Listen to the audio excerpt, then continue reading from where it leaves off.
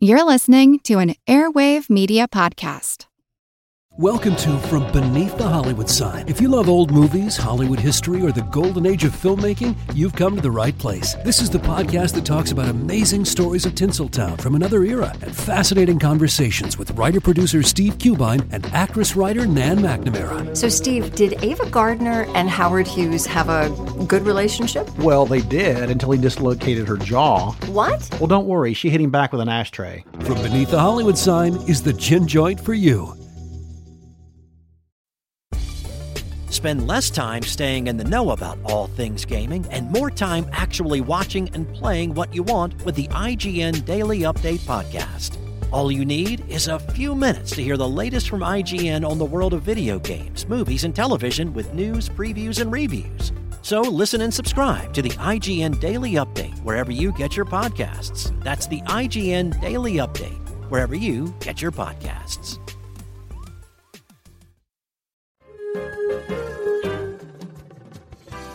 Welcome to our couch. Take a seat. It's time for therapy. Movie therapy.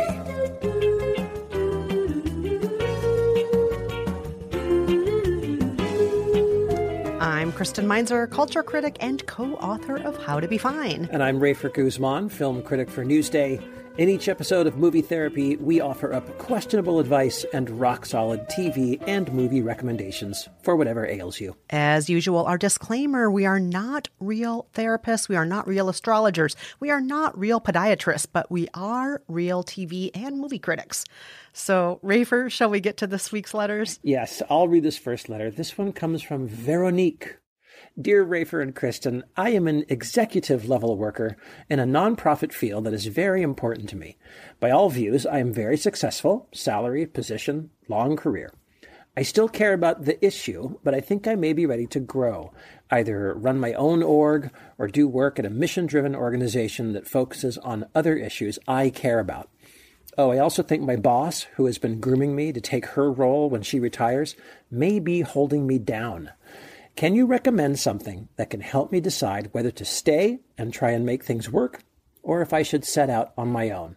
I've already been inspired by Diane Keaton and Baby Boom, but I'm still not ready to believe all the pieces will fall into place like that. Well, most of us aren't going to have Diane Keaton's experience in Baby Boom, where we lose our executive level job and go on to have a baby food empire. But right. I do think that all of us do have opportunities after we leave jobs that we feel are holding us down. I mean, I can say that's definitely happened for me. And I definitely feel that there have been times that maybe I've overstayed certain jobs, which you may recall, Rafer. Yes, I recall that. I have done the same in my career as well. Yeah, there was, at one point, some of you may know this already if you were Movie Date listeners, but Rafer and I hosted our Movie Date podcast for 6 years, and I was at that company, all told, 6.5 years, and I loved hosting Movie Date, and I also just felt like I wasn't growing as much as I wanted to at that company. I felt that there was more I could do, and it was really heartbreaking, and I remember Rafer and I, and Rafer's wife also, yes, we had long heart-to-hearts about what should we do? If I go somewhere else where I can grow more, I feel like I'm, letting Rafer down. And Rafer, you were nothing but supportive the whole time. You said, no, you got to grow, Kristen. Yeah. You got to go out there and see what else the world has for you. We can always make a podcast down the road if we feel like it, but you need to go out there. If you feel you're being held back, you are. You're not making it up. That's what you said to me, Rafer. Yes. Oh, well, I'm glad to hear that I was supportive because, yeah, it's true. I think you felt frustrated. I think you loved a lot of the people that you worked with and some of the people that you worked for as well. Mm-hmm. But I think you had to fly the nest. I think you had to leave, and I think that was the right move. And it's always difficult, as we've talked about on this podcast before. Comfort and familiarity are very seductive. And oh, yes. Oh, boy, they are. They can really, I think, lead you into not making a change when, in fact, it would be the best thing to do. So, yeah. Wow. With those words of wisdom, Rafer, what are we going to prescribe Veronique? All right. I'm going to go back a few years, back to 2015, and I'm going to prescribe a movie called Joy. the story of Joy Mangano, played by Jennifer Lawrence. Ah, yes, the mop queen. Exactly, the inventor of the miracle mop. Now she's a real person, and this was, a real success story at the time. She was a working mom living on Long Island, and she wanted to be an inventor. Nobody really believed in Joy. Sometime in the late 60s, I think, one of her first inventions was a glow-in-the-dark flea collar for pets, so you could see your pet at night. Very smart. Very smart. But then, of course, Hartz. Remember Hartz, the flea collar company? They came out with one exactly like it. Oh, yeah. She thought that was the end of her inventing career, but she kept going. And she came up with this thing called the Miracle Mop. It's made of plastic. It's lightweight. It's self-wringing. Yeah, you never have to get your hands wet. Exactly, right? You don't have to touch the gross mop part. And she took it to a little shopping channel called QVC, if you remember them. And it takes off, and it does pretty well. And the sales start coming in. But Joy doesn't want it to just be successful. She wants it to boom. She wants this thing to explode. And she realizes the only way it's going to take off is if she sells it herself. Here's a clip. I'm in a meeting with our lawyers. What do you think you're doing? Go home, Joy, and watch the numbers roll in on television. Make 50,000 mops. Borrowing and owing every dollar, including your home. It could have been handled better. I'll let Todd have another shot. I don't want Todd or anyone else to try it. It should be me. We don't have regular people. We have celebrities or spokesmodels do the selling. I told you this. Who showed you the mop? Who sold it to you? Who taught you how to use it?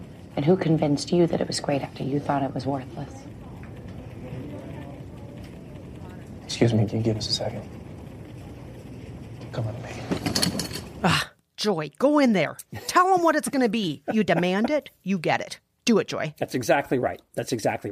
So, I know that, this movie is mostly thought of as kind of a plugger's movie. You keep going and believe the dream and do it, and eventually the dream will come. And that's true. And in that sense, it's an inspirational movie for everybody. But I guess one of the things I think about with this movie is sort of the beginning part of the movie, and they spend a pretty good amount of time on Joy's early life when she's just, a working mom in Long Island.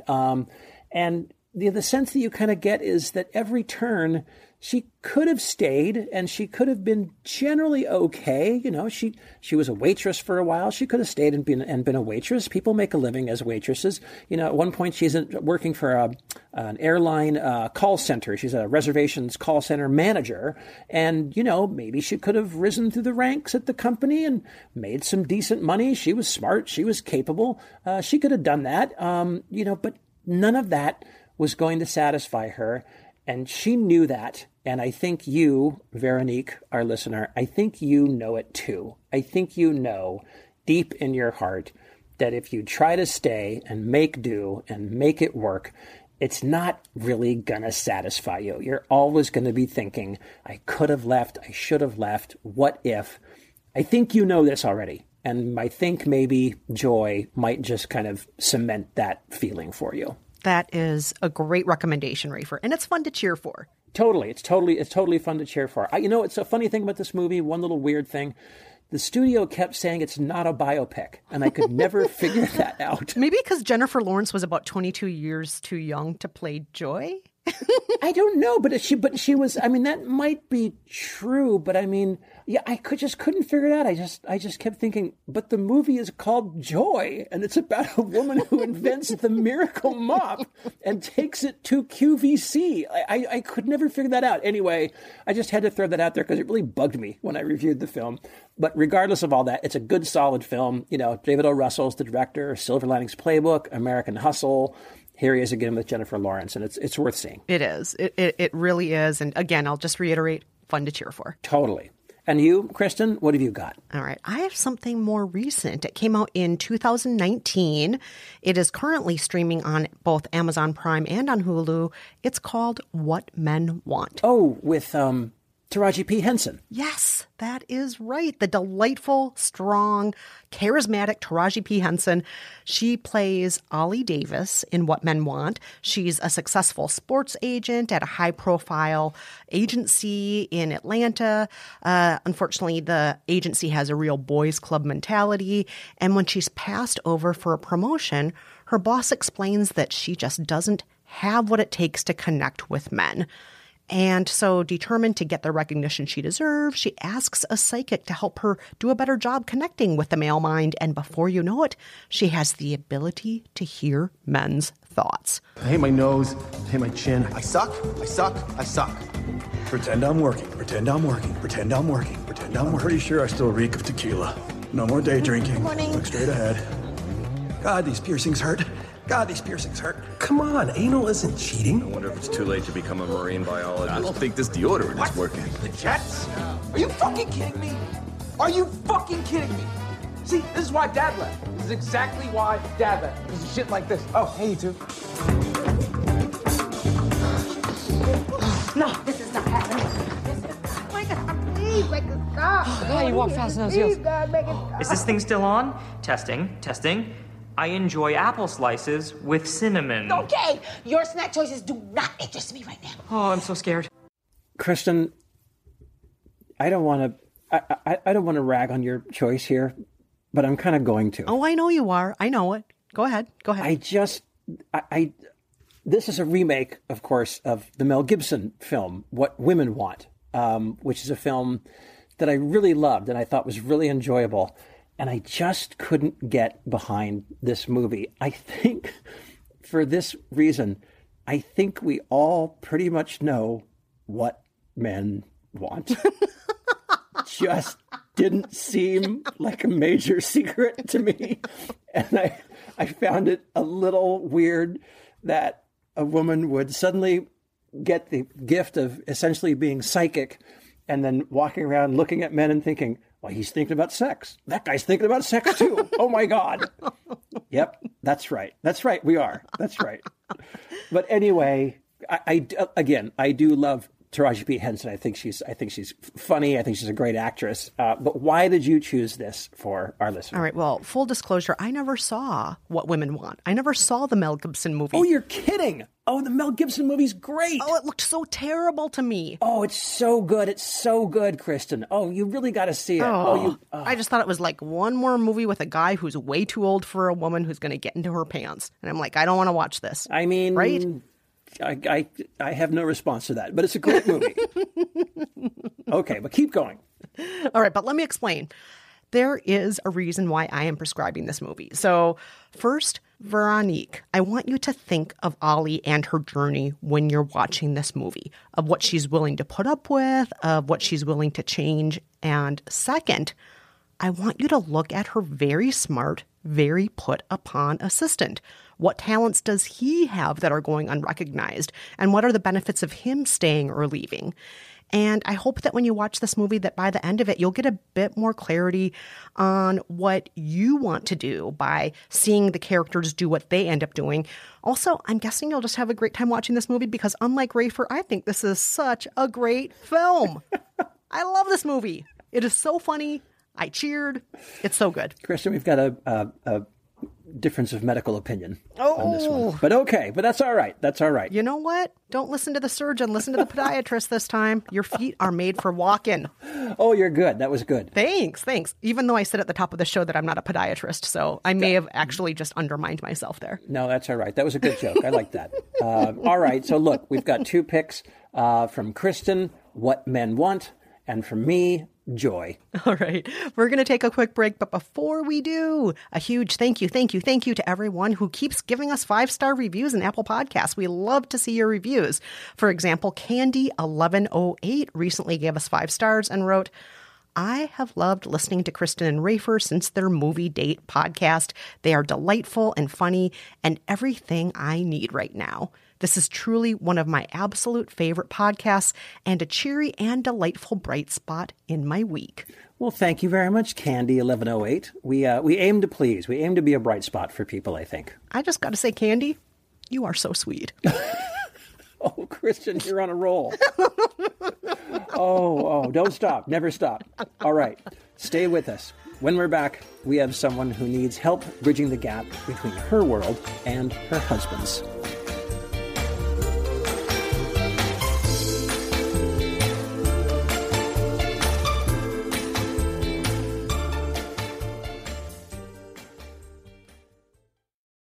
There is a corner of Los Angeles where dreams are brought to life. The stuff that dreams are made of. Where stars are born. Rated by Top of the World! Where legends are made. Oh, it's alive! It's alive! It's alive! For over 100 years, the world has been captivated by Hollywood. But just beneath the stardust lie a million more fascinating stories. Tales of heroism, villainy, betrayal, passion, tragedy, and triumph that, when sewn together, form an incredible history.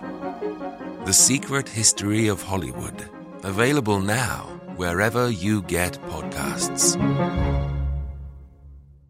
Welcome to the future in this year's wildest super fun show for adults. Hey gang, it's Josh Olson. And Joe Dante. And we want to tell you about our podcast. It's about movies. Josh, there are 1,000 podcasts about movies. Sure, but ours is different, Joe. That's true, actually. Our guests are writers, directors, musicians, comedians, actors. Hell, we even have other podcasters on. We play no favorites, and they don't talk so much about their own work, but about the movies that have influenced them and made them who they are. We call it The Movies That Made Me. We've talked with people like Guillermo del Toro, Little Stevie Van Zandt, Martin Short, Ethan Hawke, William Friedkin, Barbara Crampton, Jonathan Ross, Dennis Lehane, Mark Duplass, Adam McKay, Lorraine Newman, Jason Reitman, Allison Anders, Elijah Wood, Stephen Canals, Eli Roth, Joe Bob Briggs, Roger Corman, Bobcat Goldthwait, Leon Douglas, Dana Gould, Martin Campbell, Shane Black, Albert Hughes, Emily Deschanel, Joe Biafra, Ari Fessenden, Nicole Allison, Shaka King, Lee Daniels, Rosalind Chow, Clancy Brown, Yardley Smith, Ike Arnold, Steve Arquette, Thomas Middleton, Gina Prince Blakewood, and Uwe Boll. It may not be highbrow, but it's lots of fun. Subscribe for free on Apple, Spotify, or wherever you get podcasts. In color to thrill you as never before.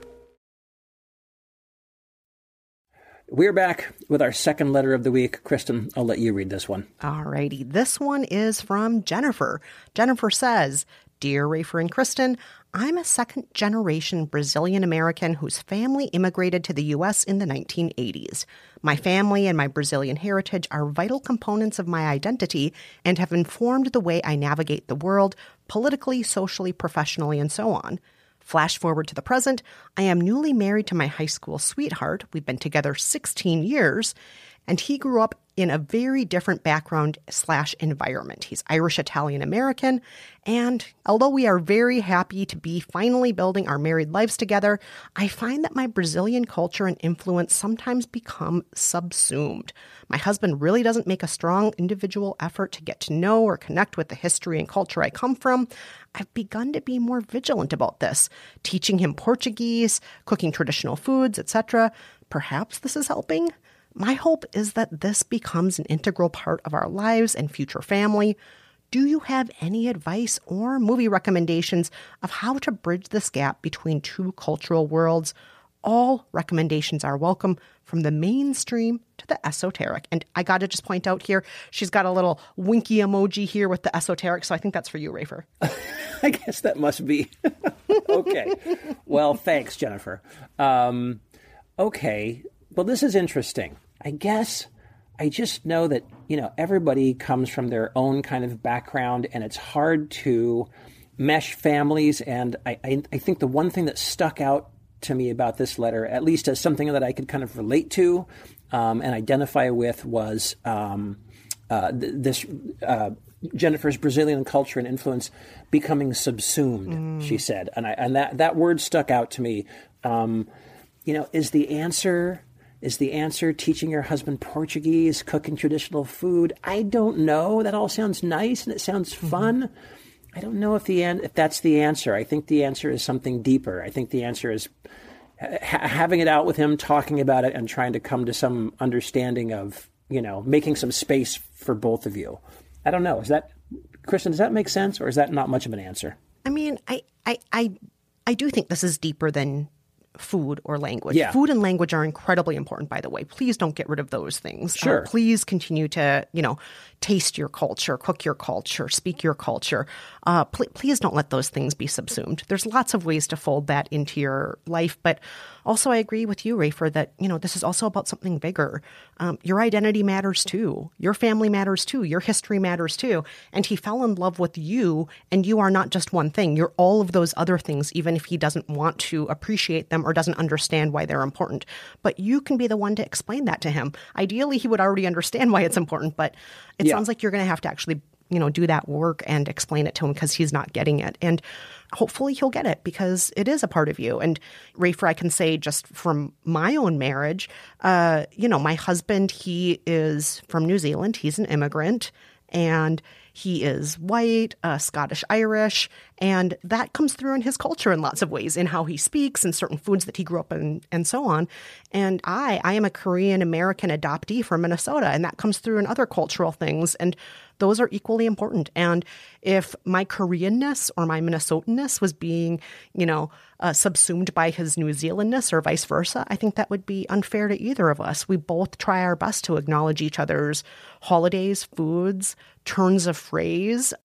I think that, if you can do some of that, Jennifer, fold that into your everyday life, sharing stories with each other, all these other things. And hopefully, I hope when the world is safer, that you can bring him to Brazil and meet your family. Sure. Bring him to Brazil on a regular basis, not just a once in a lifetime thing, but, maybe make that a regular part of your life every few years. And yeah, so I hope that helps. Also, maybe some Brazilian movies also. I will say that. I am not prescribing any Brazilian movies today for what it's worth.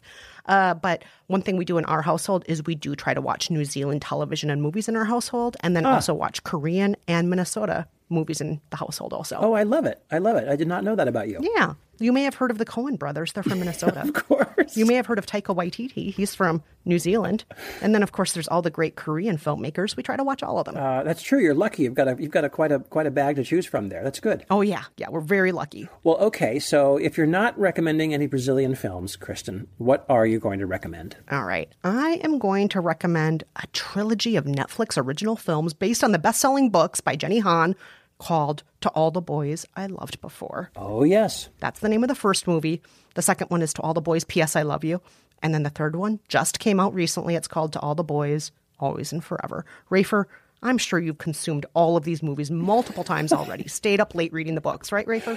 That is /S, Kristen, and I have not seen a single one of these. Not a single one. I'm aware of how well the first one did. It was a real hit. Yeah, the first one was an enormous hit. The others have been successful as well.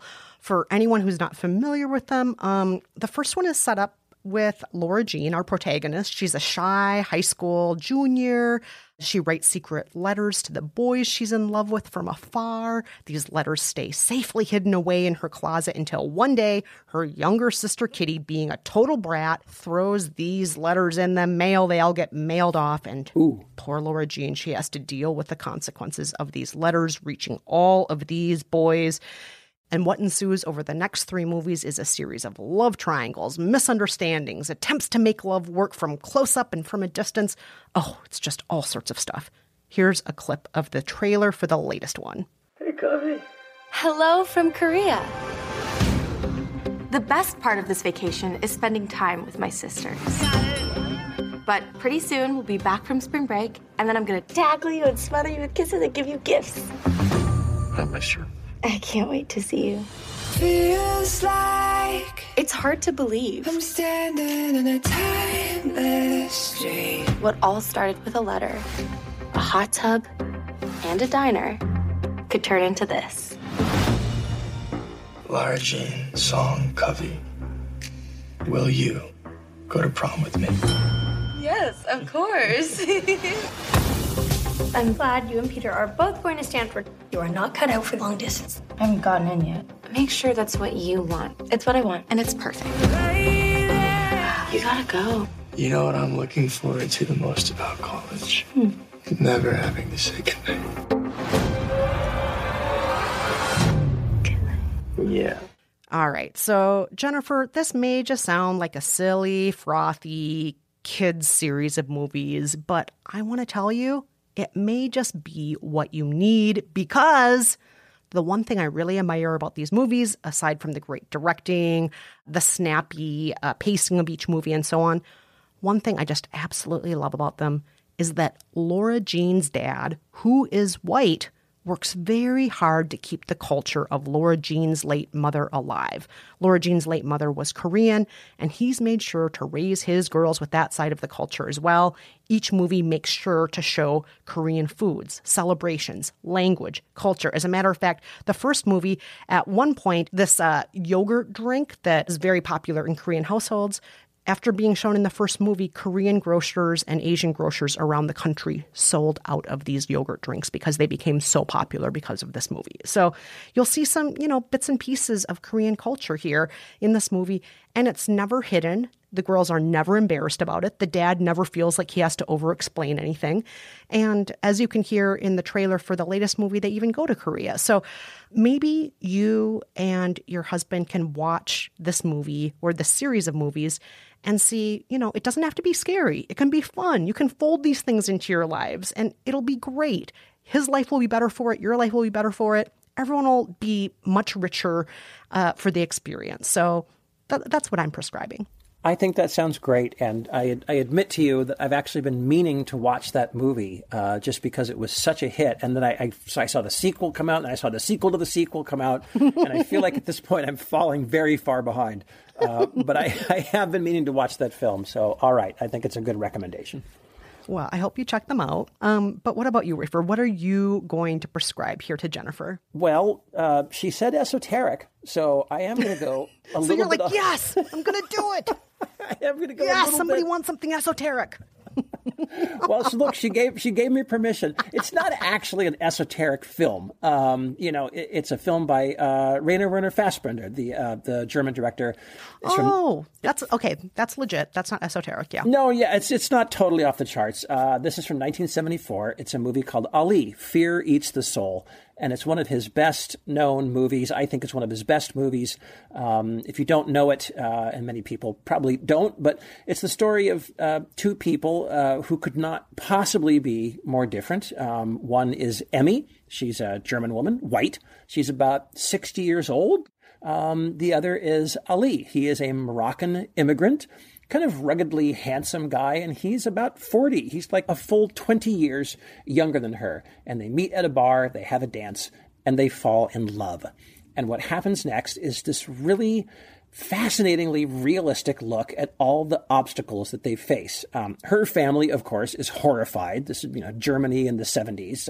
And his friends think it's hilarious. They can't believe that, Ali, their kind of worker friend guy, has taken up with this, I think they call her his German grandmother. So he's taken up with this much older woman, so everything starts to kind of get in their way. And even the two of them kind of get in their own way. And, she treats him kind of badly at times, and he cheats on her with a younger woman, except it's not because the woman is kind of young and pretty. It's because the woman will cook him couscous, and Emmy doesn't ever cook him couscous, which reminds him of home. And as the movie goes on, you start to think that these two aren't going to make it. You start to think that they're too different. And this is usually where I'd play a clip, but of course the movie's in German, so there's probably not much point in playing a clip. But there's a great line in the movie where everything has kind of, come to a head, and it really looks like, all is lost for these two. And they're dancing again. And Emmy says to him, "When we're together, we must be nice to each other." And it's this very, very simple line in this really sort of realistic and really complicated movie. And it really stands out. And I know that's kind of sounds like simplistic advice for our listener, but I just felt like that. I feel like that's what's important. I think you do have to kind of remember why you fell in love, what you love about each other. You do have to remember to be nice to each other, to respect each other, to take each other as you are, and don't let all this other stuff totally get in the way. I know that sounds a little sappy. If you see the movie, it might resonate a little better than I am explaining it. But that's what I chose. Oh, that is a great pick, Rafer. And esoteric, just like you wanted, Jennifer. No, not that esoteric. It's really not. All right, yes. So just to recap, from me, Ali, Fear Eats the Soul, and from Kristen, the trilogy, I guess, of To All the Boys I've Loved Before. All right, we're going to take one more quick break, but before we do, are you in a predicament where you could use some questionable advice and a good movie or TV recommendation? Use that contact form on our website, raferandkristen.com. You do not have to use your real name. All right, when we're back, we will have our What Should I Watch Next letter of the week.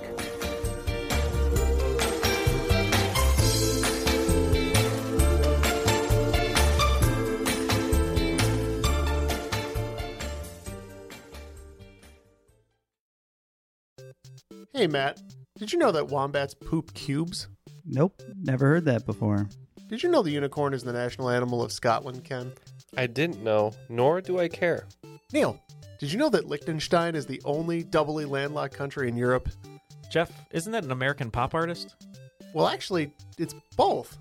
If you want to learn things like that and more, join us each week on Triviality, a pub trivia-style game show podcast where a lack of seriousness meets a little bit of knowledge.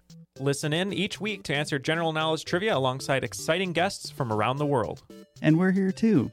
Join us every Tuesday for new hour-long episodes of Triviality, plus tons of extra theme content on everything from The Office and Lord of the Rings to science and geography. And sometimes we even do sports. Find us on all your preferred podcast apps and take part in the fun of playing bar trivia without the need to wear pants. Real mature, Jeff. Forget it, Neil. It's Triviality.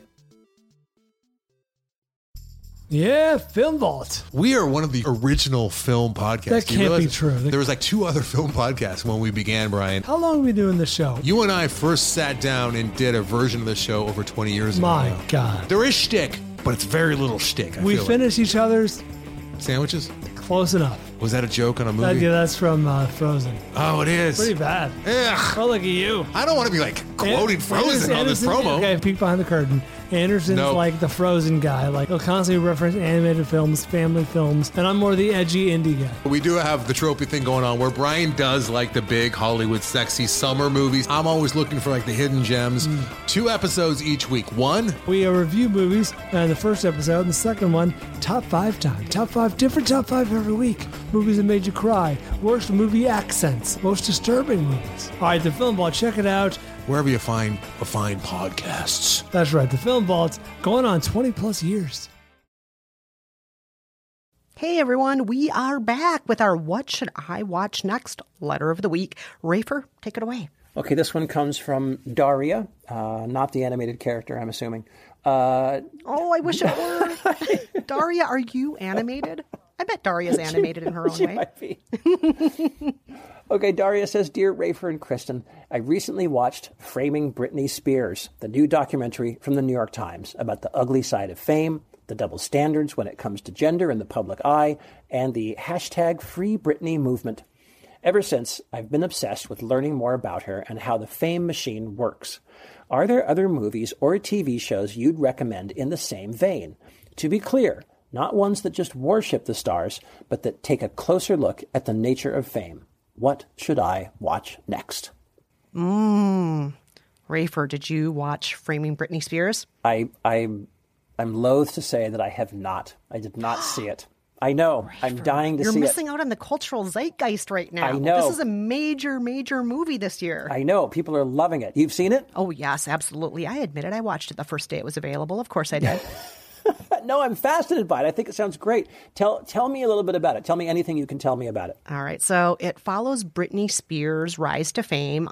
It doesn't tell everything that happened in her life, but, her rise on Star Search, on the Mickey Mouse Club, of becoming a huge pop star as a teenager, and of all of the media scrutiny, how the paparazzi followed her everywhere, how her fame seemed to correlate ever so nicely with the rise of the celebrity rag, like Us Weekly, In Touch, all of those magazines. Oh, yeah. And so, she came along at just the right time to be constantly followed by paparazzi and constantly scrutinized for things that, all women in the public eye and pop stars in particular have always had to deal with. Like, is she a virgin or is she a whore? Is she actually a bad influence on kids? All of these things that every pop star who's a female has ever had to deal with, but turned up to 11 9/11 because of the media moment that we lived in at that time, and what that did to her, and how she eventually just couldn't deal with it anymore. And she essentially, had a breakdown over it.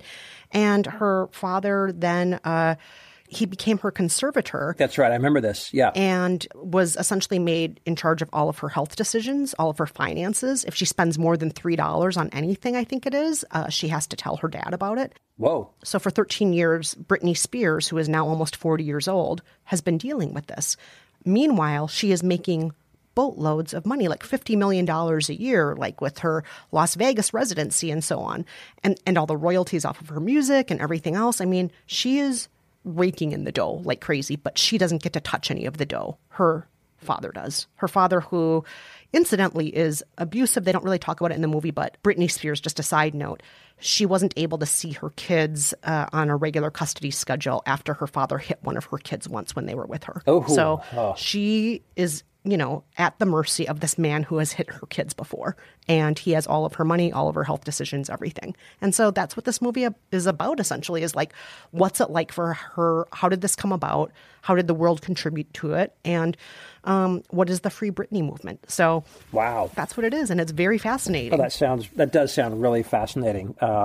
So hard to keep that story and the Lindsay Lohan story straight. There's so much overlap between the two of it, They definitely touch on Lindsay Lohan very briefly. They touch on Paris Hilton, that whole era of young woman entertainers. Yep. All of them were going through it at the time. Sure. Interesting. Well, okay, so this is good. So Kristen, what are you going to recommend? Well, I am going to recommend another new documentary that just came out this year called Fake Famous on HBO Max. Are you familiar with this, Rafer? Again, I'm not, but I've heard of it. Oh, good. For anyone else out there who maybe has not heard of it, in Fake Famous, journalist Nick Bilton puts out a call to wannabe famous people in Los Angeles. Thousands show up for the casting call, and in the end, he chooses 3. A fashion designer, an administrative assistant, and an actress, and he then tries his best to make all of them famous, at least online, that is, influencer culture. And along the way, we learn all the ins and outs of the industry of the influencer world, from the companies that sell fake followers to the sneaky ways to get sponsorships, and how all this faking it can actually lead to real fame in some cases and to real misery in others. Here's a clip. Do you want to be famous? Yes. Yes. Absolutely. Sign me up! I don't even feel like I want to. I feel like I deserve to. You know what I'm saying? 3, 2, 1! More than any other occupation on Earth, kids in America say they want to be famous influencers. When they look at these influencers and they think, wow, this is an amazing life, but people don't realize most of the time it's not real. Should we do some cucumbers? I love it. But is that number of how many followers you have actual fame? We want to do an experiment to see if we can take some random people and make them fake famous. Online, you can pretty much buy anything you want, including fake friends. I want to see this movie, but I'm afraid that it will make me so angry because I already have such a knee-jerk reaction to so much of internet culture. The influencers, all of which I really feel like started with Paris Hilton, as you mentioned her before. These people who really have. They just want to be famous for being famous, or just famous because they are famous. And how do you sort of start that weird ball rolling? How do you start that perpetual energy machine going? It sounds really interesting, and it sounds maddening, and it sounds like it'll probably bring out the absolute worst in me. But tell me about it. Oh yeah, it absolutely will, Rafer. I think you'll be wound up. You'll be throwing the pillows at the TV, but you'll also be like, oh, that's interesting. For example, I'm just going to tell you one fact from the movie. So 140 million people on Instagram currently have over 100,000 followers. Wow, 100,000. And of those 140 million people, 40 million of them have over 1 million followers, which means There are 140 million famous people in the world just according to Instagram. Not according to Twitter, not according to movies, not according to magazines that get sold or Hollywood contracts, but just on Instagram, we have 140 million people who are wildly famous. Fascinating. I'll bet you I couldn't name a single one. Not that I'm the gold standard, but I mean, in that case, are they really that famous? Although I guess if they're making like a lot of money off it. Or do most of them have fake followers? Thus the movie title, Fake Famous. Yes, right. Of course. It turns out, I learned in this movie, it's really cheap to buy 1,000 followers. Yeah, of course. Right. There's all these stories about... Like, I could either go to McDonald's or I could buy 1,000 followers. It costs that much money. Right. Oh, God. Yeah. Oh, yeah. Oh, I should really see that. The more you're talking about this, the more I realize I should see this. Yeah, I think it'll teach you a little bit about how fame works in today's world because, it changes. The way that fame was built in the era of Britney Spears when she was a teenager, it's very different now. It really is. Yeah, no, that's really interesting. Yeah, we don't have paparazzi like we used to. We're our own paparazzi thanks to things like Instagram. So definitely check out Fake Famous, Rafer. Okay, I definitely will. But what about you? I am curious about what you are going to recommend to Daria. Is it going to be the Justin Bieber documentary where we just get to watch him in slow motion move his hair? No. Do you remember seeing that, Rafer? Yes. That would be an excellent choice, but no. Well, I chose a documentary from 2015 that's a little bit more about the traditional perils of fame. I chose Amy, the Asif Kapadia documentary on Amy Winehouse. Oh, my heart is hurting. Oh, I know. That much talent and just, Amy. Yes. Amy. I know. Such a sad story.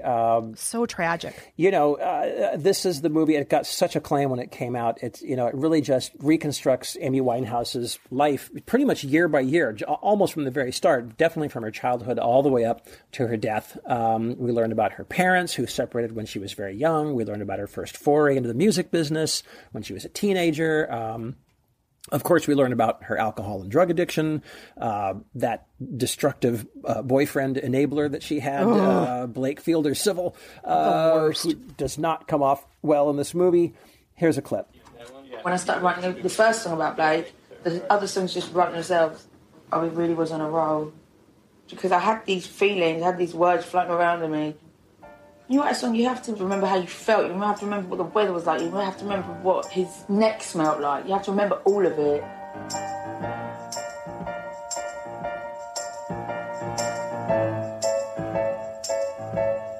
She would tell me stories about Blake and this tempestuous, extreme relationship. That first day she wrote Back to Black all the lyrics and the melody in 2 or 3 hours.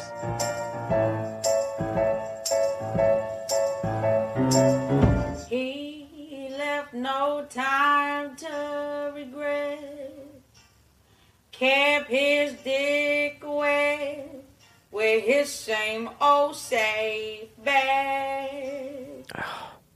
So tragic, Rafer. I know. So tragic. And how sad is it that she didn't get to have a full life? She was so young. Yeah. And how sad is it for the world that we don't get her too, right? I know. Well, one reason this movie kind of fascinates me, and you might remember this, Kristen, is because I kind of lucked into being one of the first American reporters to write about her. Her publicist, Tracy Miller, had sent me a disc of Back to Black, her sort of breakout album. Mm-hmm. It was way before it had been released, and I'd never heard of her. I knew she'd had one album in England. Again, I'd never heard of that album.